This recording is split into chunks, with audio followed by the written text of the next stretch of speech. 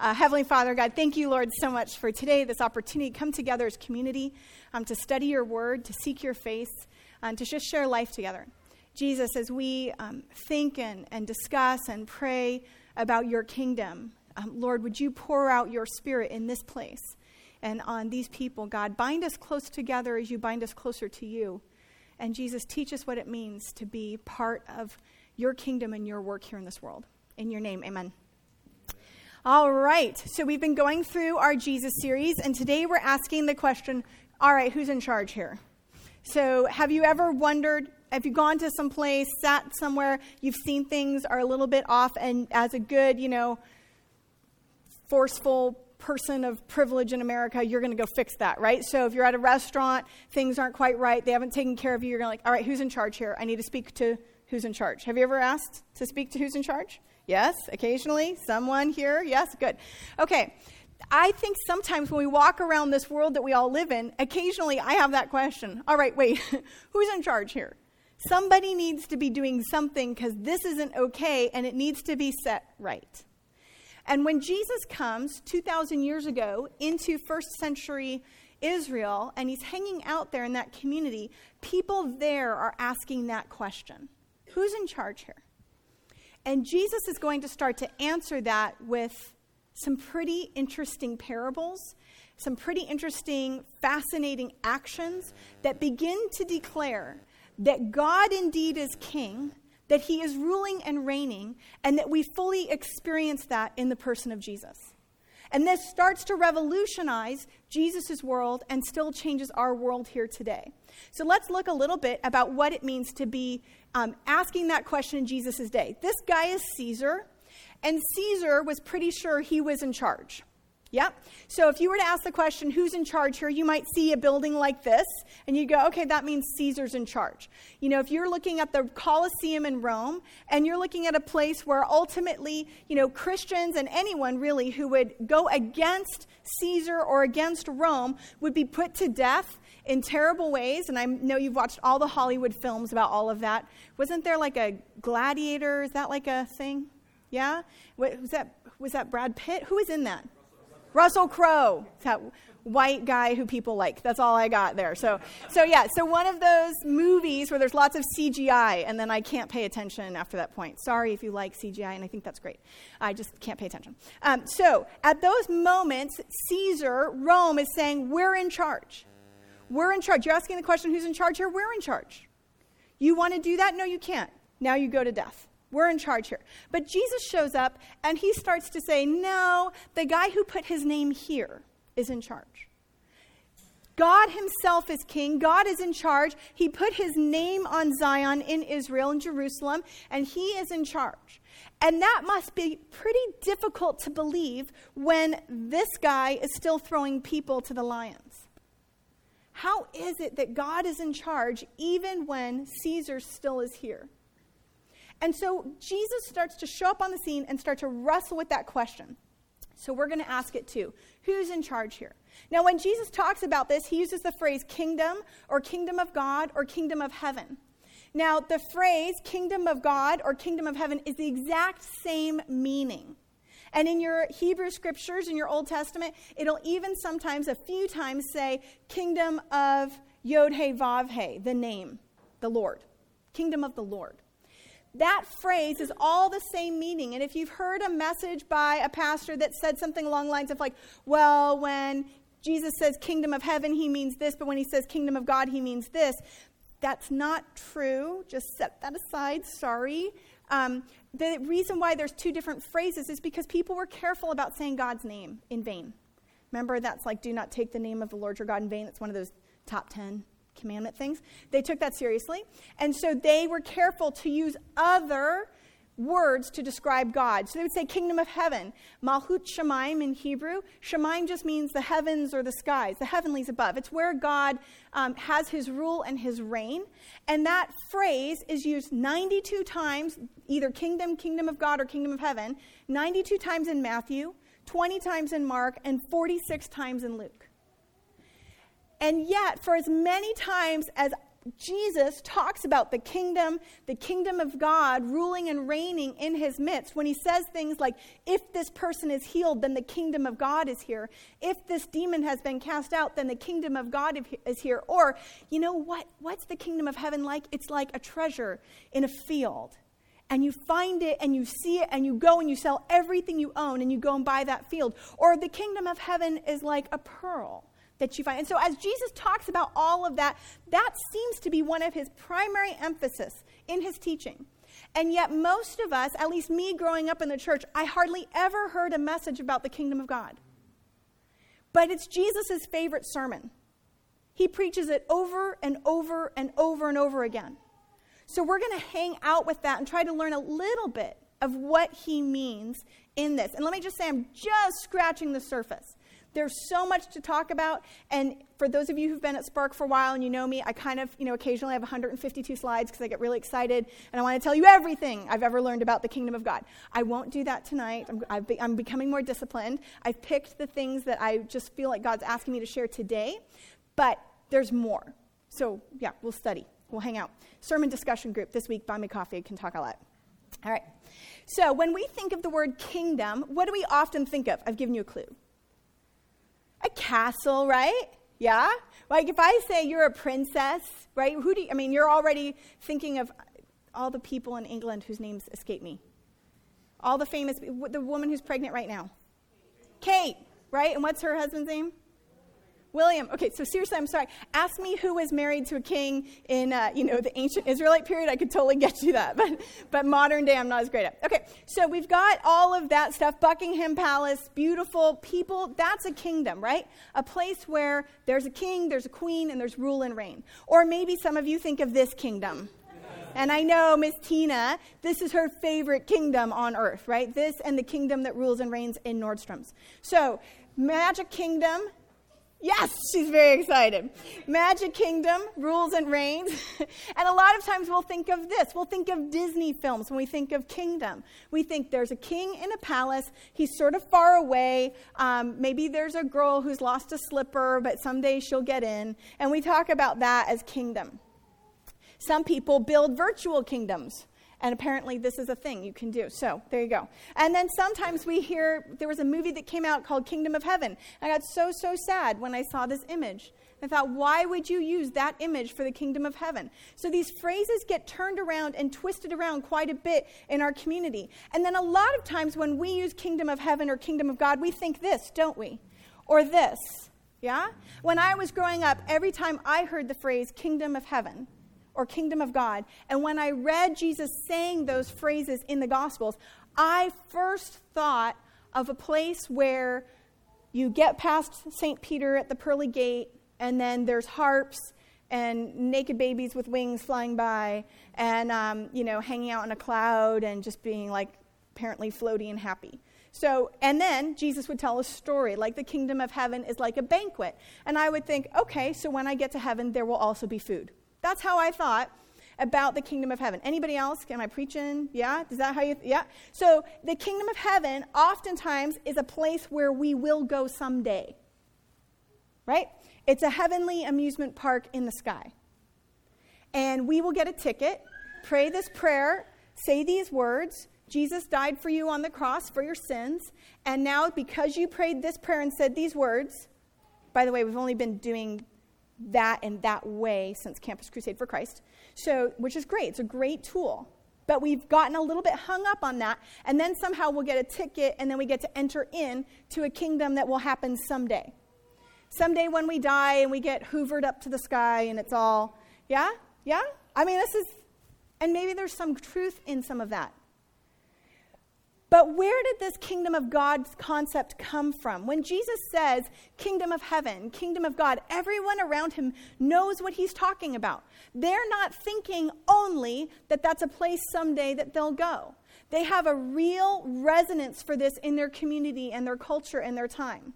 In fact, common Jewish opinion then and now is that the kingship of God is both present and future. There's a real understanding and knowledge in the Hebrew Scriptures and in Jesus' community of his day that God is presently king. Not someday will he become king, but presently king. And also that God will someday have complete and total rule and reign, just like he has rule and reign now, but there will also be a kingdom of heaven in the future.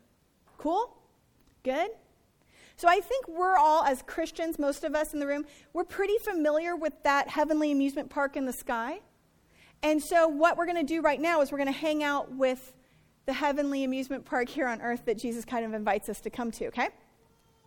Now, if you want to look, just because I couldn't tell you everything and I wanted to, if you wanted to look about how the Hebrew Scriptures have developed that concept of God as king, you can start in Exodus and then hang out in Leviticus and then go to 1 Samuel and then read the Psalms, okay? And Isaiah and other places. Just briefly, in the beginning of Exodus, what's going on there? Where are the Israelites? Where are they stuck? Egypt, right? Yeah? And they're stuck in slavery in Egypt, and they are serving who? Pharaoh. Good. And the word there that it's so fun, when Moses goes to Pharaoh, he says, let my people go so that they may worship me. And the word there in worship means, in Hebrew, also to serve or to work. And so what we have at the very beginning of Exodus is this evil king, Pharaoh, who is forced labor, making everybody serve him, worship him in what they do and how they live. They're building his kingdom, building his reign and rule. And instead, God steps into history and says, no, my people will worship me. I will be their king, I will be their God, and I'm going to pull them out and make them a holy priesthood, a holy nation. And so in Exodus 15, as Israel starts to push through the Red Sea, they start to sing that beautiful song, and they say this, the Lord is reigning forever and ever. And in Hebrew and in the Greek, it can be read as the Lord will reign or the Lord is presently reigning. It's kind of a both and. And we'll just have to get really comfortable and sit and soak in that mystery. That the Lord is reigning and he will reign, both being true at once. Now that concept continues into the book of Exodus. And then in Leviticus 19, we have one of my favorite passages in the entire Bible, because Leviticus 19 says, sort of like, if you're going to be, back in Exodus 19, a holy priesthood, a royal nation, and if I'm going to be your king, then you can't act shabby. You have to act differently than the nations around you. And you need to love your neighbor. You need to love God. You need to care for the blind. You need to not put a stumbling block in front of them. You need to care about the poor. You need to care for the deaf, care for the widow, care for the orphan, and do these lovely things that declare that God, God, am in your midst, and I am living amongst you, and we are building together a kingdom. One of my favorite phrases, if you build the kingdom, people will look for the king. And wouldn't that be true in the ancient world? If the ancient Israelites had truly lived in the center of the world, which Jerusalem certainly is, the whole world's passing through, and had lived in such a way, if you were walking through and you came upon, in the midst of the ancient world where there's child sacrifice and people being discounted because of disabilities and hurts. I don't know if you saw just this last week, I do some work in Israel with children from Palestine and Iraq who are born with congenital heart diseases. And then we bring them to Israel, and Christians help make this happen, and then Jewish doctors provide open heart surgeries very inexpensively for these kids. And in the news this week, there was a story about how there was this child who, because of this infection that he was born with, when he was just a few months old, he was brought to Israel, but it was quite late, and the infection had moved into his hands and his feet, and they ended up having to amputate his hands and his feet. Now, because of the different concept of how they deal with disabilities in Gaza and in his family structure, he was abandoned by his family in the hospital in Israel. They wouldn't bring him back to their community. It's too shameful. It's too embarrassing. He has no hands. He has no feet. He can't operate in this world. And so his grandfather from Gaza has come and has lived with him in the hospital in Israel for the last 3 years. And because he's Gazan, he can't live in Israel. There's all these, difficulties and rules and things like that. And so the whole hospital sort of adopted this family, this Gazan grandfather and his little boy, whom he carries around, who doesn't have hands and feet. Now, that's a bit of the kingdom of God breaking through, isn't it? But if you were walking into a different community and you saw the disabled being pushed aside, you saw people being trampled down, you'd be like, where is God? Who's in charge here? But when you walk down the halls of that hospital presently and you see that grandfather lovingly caring for this little boy, and you see Christians raising money and Jewish doctors coming in and sacrificing, and you see everybody reaching in to bring life to this little boy, you're like, I think I know who's in charge here. You see, if you build the kingdom, people will look for the king.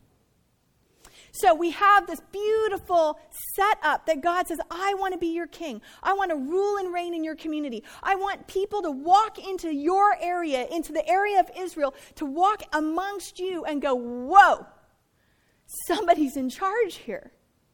Because what is happening here is not normal. And yet, by the time we get to 1 Samuel chapter 8, we see that Israel has gone to Samuel and said, give us a king like the other nations have. And God says to Samuel, because Samuel's very upset, don't worry, they're not rejecting you, but they're rejecting me as king. Go ahead, give them what they asked for. And the king Saul, that's the first king they get. His name means you asked for it. Shaul. So that's how that concept of king gets set up. And yet there's also this moment of rejection of God as king in terms of wanting an earthly king. Isn't it sometimes difficult to believe in that which we cannot see? Remember, God has no form. When we stood at the foot of Mount Sinai, we only heard a voice. We saw no form, the Bible says. And so sometimes we just get a little bit freaked out about that, right? Wouldn't you like to see it? Don't all of us? Wouldn't we be like, yes, Jesus, right now, thank you. I'd like to see that. But instead, faith comes by hearing. And the Israelites are like, we want to see something. We want to touch it. We want to see it. And they get what they ask for. So the prophets understood from very early on that there was a difference between God's kingship and ruling over Israel. God's rule and reign, they called it the yoke of the kingdom. The yoke of that kingdom ruling and reigning over Israel and their people. They're taking that yoke on themselves every day when they wake up and they say, the Shema, hear, O Israel, the Lord our God, the Lord is one. They take the yoke of God's kingdom upon ourselves. I will love God. I will love my neighbor. I'll do that. Now they knew that there were people and faithful who did that, but they also knew that there would be earthly kings who in the name of God would not be building his kingdom. And you just have to read 1st and 2nd Kings, 1st and 2nd Chronicles to see things go south. And you just have to read the prophets to hear how they're saying, God is king, that guy's not. That guy's got to go, that guy's got to go. In fact, our entire nation is going to have to go into exile because we're not letting God be king. So let's not get confused. God being king in our world doesn't mean that we have an earthly representative who isn't God telling us what to do and pretending that that's on God's behalf. God being king is God being king. Got it? So sometimes I think because of our religious background in the U.S., we work very hard to want to see this Judeo-Christian nation continue.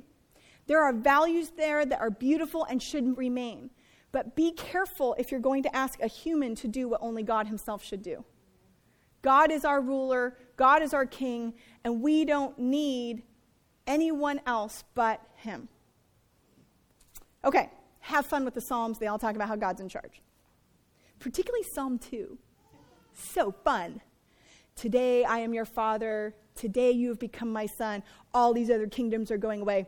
I'm in charge. Yeah, awesome. Okay, so where is the kingdom? If all of this is true, where is the kingdom? Guess what? It's right here. How is that true? Let's look. Imagine the world without the gospel Jesus.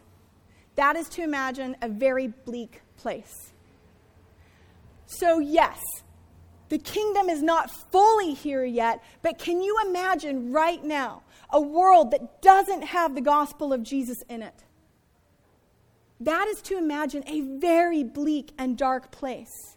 I can prove to you that the kingdom of heaven is here right now because in that moment where we just start to barely imagine what the world might look like without an ethic of love God, love your neighbor, love your enemy, turn the other cheek, Make sure you care for the blind and the poor, little ones. Come to me. Prostitutes, tax collectors, the poor, the meek, everyone being part of God's kingdom. That is a Jesus teaching that doesn't exist without him. That value. In fact, there's a great book out by a guy, Humilitas. What's the author's name? John Dickson. He's written a book called Humilitas, and he chronicles that humility as a value was not in the ancient world until Jesus suffered under death on the cross. Sure, right? You don't see other kings running around going, look at me, I'm so humble, unless they're not really, right? I mean, everybody else, you're king if you're strong, if you're mighty. But this value of humility comes because of Jesus and the cross. What would the world look like without Jesus and his gospel? It would be a bleak, dark place. So the kingdom of heaven is here. And in that case, then what does it look like? Well, a few years ago, I did a little experiment with my kids in 6th grade, 5th and 6th grade. I did this with Miss Sarah Grace and others, and so it was super fun. And I let the kids, I divided them up, boys and girls, and I let them decide to build their own kingdoms. I said, you guys can make any rules you want. You can do anything you want. Now, they're thrilled, right? Because the pastor just said, build your kingdom, and we all have to live in it. You build your kingdom, and we all have to live in it. Okay, sweet. The rules that they came up with were like everything has to be Star Wars, original Star Wars, not the later editions, everything, no girls allowed. And then the girls were like, the boys have to, whatever, they have to tell us that we're awesome. And, they were going to have all these. So they had these kingdoms. Now at the end, they got to present their kingdoms and their rule to each other. And I asked them, do you want to live in the kingdom you've created? Unanimously, the entire class, no. They knew that what they had created was not truly good. That given our own, left up to our own process and our own choices, we will choose things that don't make sense. We'll choose things that serve ourselves. But when we started saying, okay, so if we start to look at what God's kingdom looks like, is that a place where you'd like to live? And they all, yes, that's a place where we would like to live. And before you get like they're in Sunday school and you paid them to say that, we really didn't. We really didn't. Kids can tell that there's something not quite right with the way in which we do things, and that there should be someone in charge. The kings of this earth exercise power by lording it over their subjects, but Jesus' followers will choose the way of the servant. The kingdom is upside down. It's flipped instantly. God's kingdom doesn't make sense when we look at the rest of the kingdoms of this world. It flips everything. As Caesar is up there saying, I am God, and as his sons then declare, I am the Son of God. And they put this on their coins, and they pass them out, and Jesus even has to see one and say, give to Caesar what is Caesar's, and give to God what is God's. In the midst of all that declaration of divinity, God himself, and this is upside down, doesn't declare divinity, but declares humanity. You have all these humans who are going, I'm God, I'm God, I'm God. And you've got God the Father going, I'm with you. I love you. I'll wrap myself up in flesh. I'll dwell amongst you. My kingdom's upside down. I'll come submit unto death on a cross for you. I'll humble myself and show you what that means. I'll wash your feet and show you what it means to serve. And the kingdom starts to flip. And it starts to change everything. The way Jesus lives, the way he teaches, what he demonstrates in his world, how he acts, how he starts to declare, peace, be still, waves. Who is this? That even the wind and the waves obey him. And the psalmists all declare, God is the one who's in control of the wind and the waves. And Jesus is like, exactly. I am God with you, fully human, fully God, all at the same time. Hang out in the mystery. And God's upside-down kingdom includes the poor and the meek and the mournful and the merciful and the pure in heart and the peacemakers and the widows and the little ones and the fishermen and the tax collectors and the prostitutes. Are you kidding me? And the blind and the lame and those who serve and those who love and those who turn the other cheek and who hunger and thirst for righteousness, the great and the small, the last now first, and the sinners along with the righteous. That's the kingdom of God.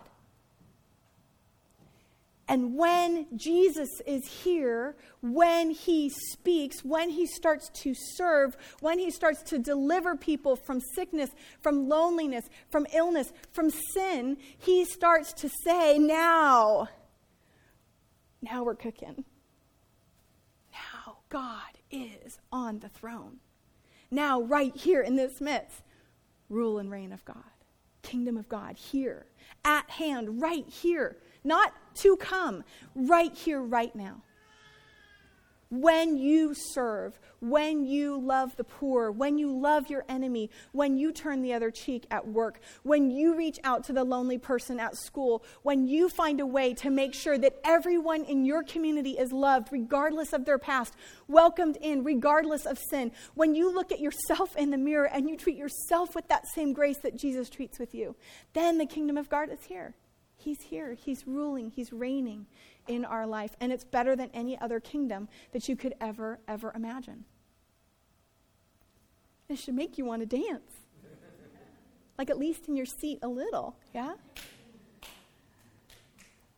This is a kingdom where God's unconditional love becomes visible for the world to see. All of a sudden, the things that we've been talking about, this Jesus we've encountered, this Jesus who's reached into our very souls, touched us and said, I love you, I'm fond of you, I adore you, I rescue you, I grab hold of you, and I will not let you go. I don't care how dirty you are, how sinful you are, how far away you are. I will pull you in and I will rescue you. The God that we've experienced here, we now get to experience here. And we get to put on display for the entire world the unconditional love of God in our community. That is the kingdom of God. You want to know where it is? It's here. We get to bring it. We get to be partners with God in bringing his rule and reign here on earth. That's why he spends so much time giving us a lot of instructions. Because he expects those of us, the citizens of his kingdom, to live according to the rules and reign of the kingdom and to build it so that people will start to stop and go, wait a minute, where's the king? I'd be like, he's right here. And his name is Jesus. If the kingdom of God is not just a future event, but also a present reality, how then do we become kingdom bringers? I mean, if I've convinced you that you can experience the kingdom of God right here, right now. Have I convinced you? I'll nod your heads. Good job. Free coffee for everybody. If that's the truth, then now, how do we do that? Well, if you open up to Luke chapter 14, and we'll just look at a couple verses here because, like I said, I couldn't pick every parable Jesus tells about the kingdom. Luke chapter 14 and verse 12, Jesus says this to the host. He's at a dinner. When you give a luncheon or a dinner, do not invite your friends, your brothers or relatives, or your rich neighbors. If you do, they may invite you back and you'll be repaid. But when you give a banquet, invite the poor, the crippled, the lame, the blind, and you will be blessed. Although they cannot repay you, you will be repaid at the resurrection of the righteous. Now, when I was growing up and I read that banquet parable, and I don't know why, but this was one of the parables of Jesus that's kind of stuck with me. I like food. That could probably be it. And so when I like these feasts and parties, I would picture that someday when I get into that heavenly amusement park in the sky, because I've prayed the prayer and I'm good, when all that happens, there will be a banquet where the poor and the lame and the blind will be invited. And that'll be great. But imagine just for a minute, go back with me 2,000 years, a little less. And imagine that you're in Galilee and you're hanging out and all of a sudden you hear this ruckus and people start to whisper and they start to get a little bit excited and they're like, this guy, Jesus, he's this rabbi, this carpenter, he works with stone too. I mean, he's this workman, he's coming into town and he's going to teach. Wait, are you saying Jesus, the guy that's healed the dead, made the blind see, that guy's coming? Let's go listen. And as we started to listen, we started to hear him say, you know what, when you throw a banquet, you should not invite the rich. You shouldn't invite your brothers, not like friends, but you should go out and you should find the crippled and the poor and the lame. That's what the banquet in heaven is going to look like. That's what the banquet at the resurrection is going to look like. And as you heard that, you thought, okay, I'm going to go do that. And you started to do it that next day. You went out. You took your savings, you bought some meat, you're only going to have that once a year, and you had a banquet, and you invited the guy who's blind and whose eyes leak mucus in such a way that it smells, and you invite him in. And you invite the woman with the issue of blood, and you invite the person who's lame and has been on that mat for years, and his friends bring him in, and you invite them in, and you sit them down at the banquet. The kingdom of heaven is here. What would it be like if we read Jesus' words and we actually did them? And we didn't just wait for a time when he'll do them for us. And I just think that the first followers of Jesus, those first hearers of his teachings, probably started not just to go, oh, that will be nice someday, and yes, it will, but it will also be nice right now. And I don't want to only wait for someday. I also want to see it happen right now. So I'm going to do that right now. What would it be like? Well, I think if we started actually listening to what Jesus says and we start doing it, we might actually start building the kingdom. So if you want to do this, if you want to be a kingdom bringer in partnership with God, the first thing you need to do is accept Jesus' redemptive power. The great news about being a kingdom bringer is that you do this not in your own strength. That this theology of Jesus, this whole concept of God being rule and reign, and that being evidenced visibly in our world through our behavior, that's only possible if you really believe that Christ is with you through the power of the Holy Spirit. We can't do this on our own. We'll end up building a kingdom like my kids did in 56, yeah? So first, accept Jesus' redemptive power in your life. Second, live according to his teachings. This doesn't happen by accident. We don't get to just walk around and say, I believe in Jesus, but then I can act any old way that I want. We start to live like his disciples. We're his disciples in a hurting and needy world. We find out how to apply his teachings, and we pull those teachings in a way that we minister to others. So if we build the kingdom, people may just start looking for the king. Amen? Sound good? What I want to do now is Jesus actually teaches this beautiful prayer. We call it the Lord's Prayer. Maybe it also should be called the disciples' prayer. And he teaches his disciples how to pray. And in this prayer, he starts to talk about the kingdom. And he talks about how God's kingdom will rule and reign here on earth as it is in heaven. And so I thought what would be nice in conclusion and sort of a dedication of our hope that in partnership with Jesus, through the power of the Holy Spirit, and in community with one another, we might see more of his kingdom here on earth. Let's pray this prayer and pray that his yoke, his teachings of what the kingdom of heaven looks like would rest on our shoulders and start to be poured out in our own life and in the lives of the people around us. So let's pray. Our Father, who art in heaven, hallowed be thy name. Thy kingdom come, thy will be done, on earth as it is in heaven. Give us this day our daily bread, and forgive us our trespasses, as we forgive those who trespass against us. And lead us not into temptation, but deliver us from evil.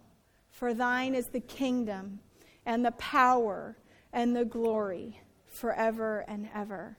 Amen.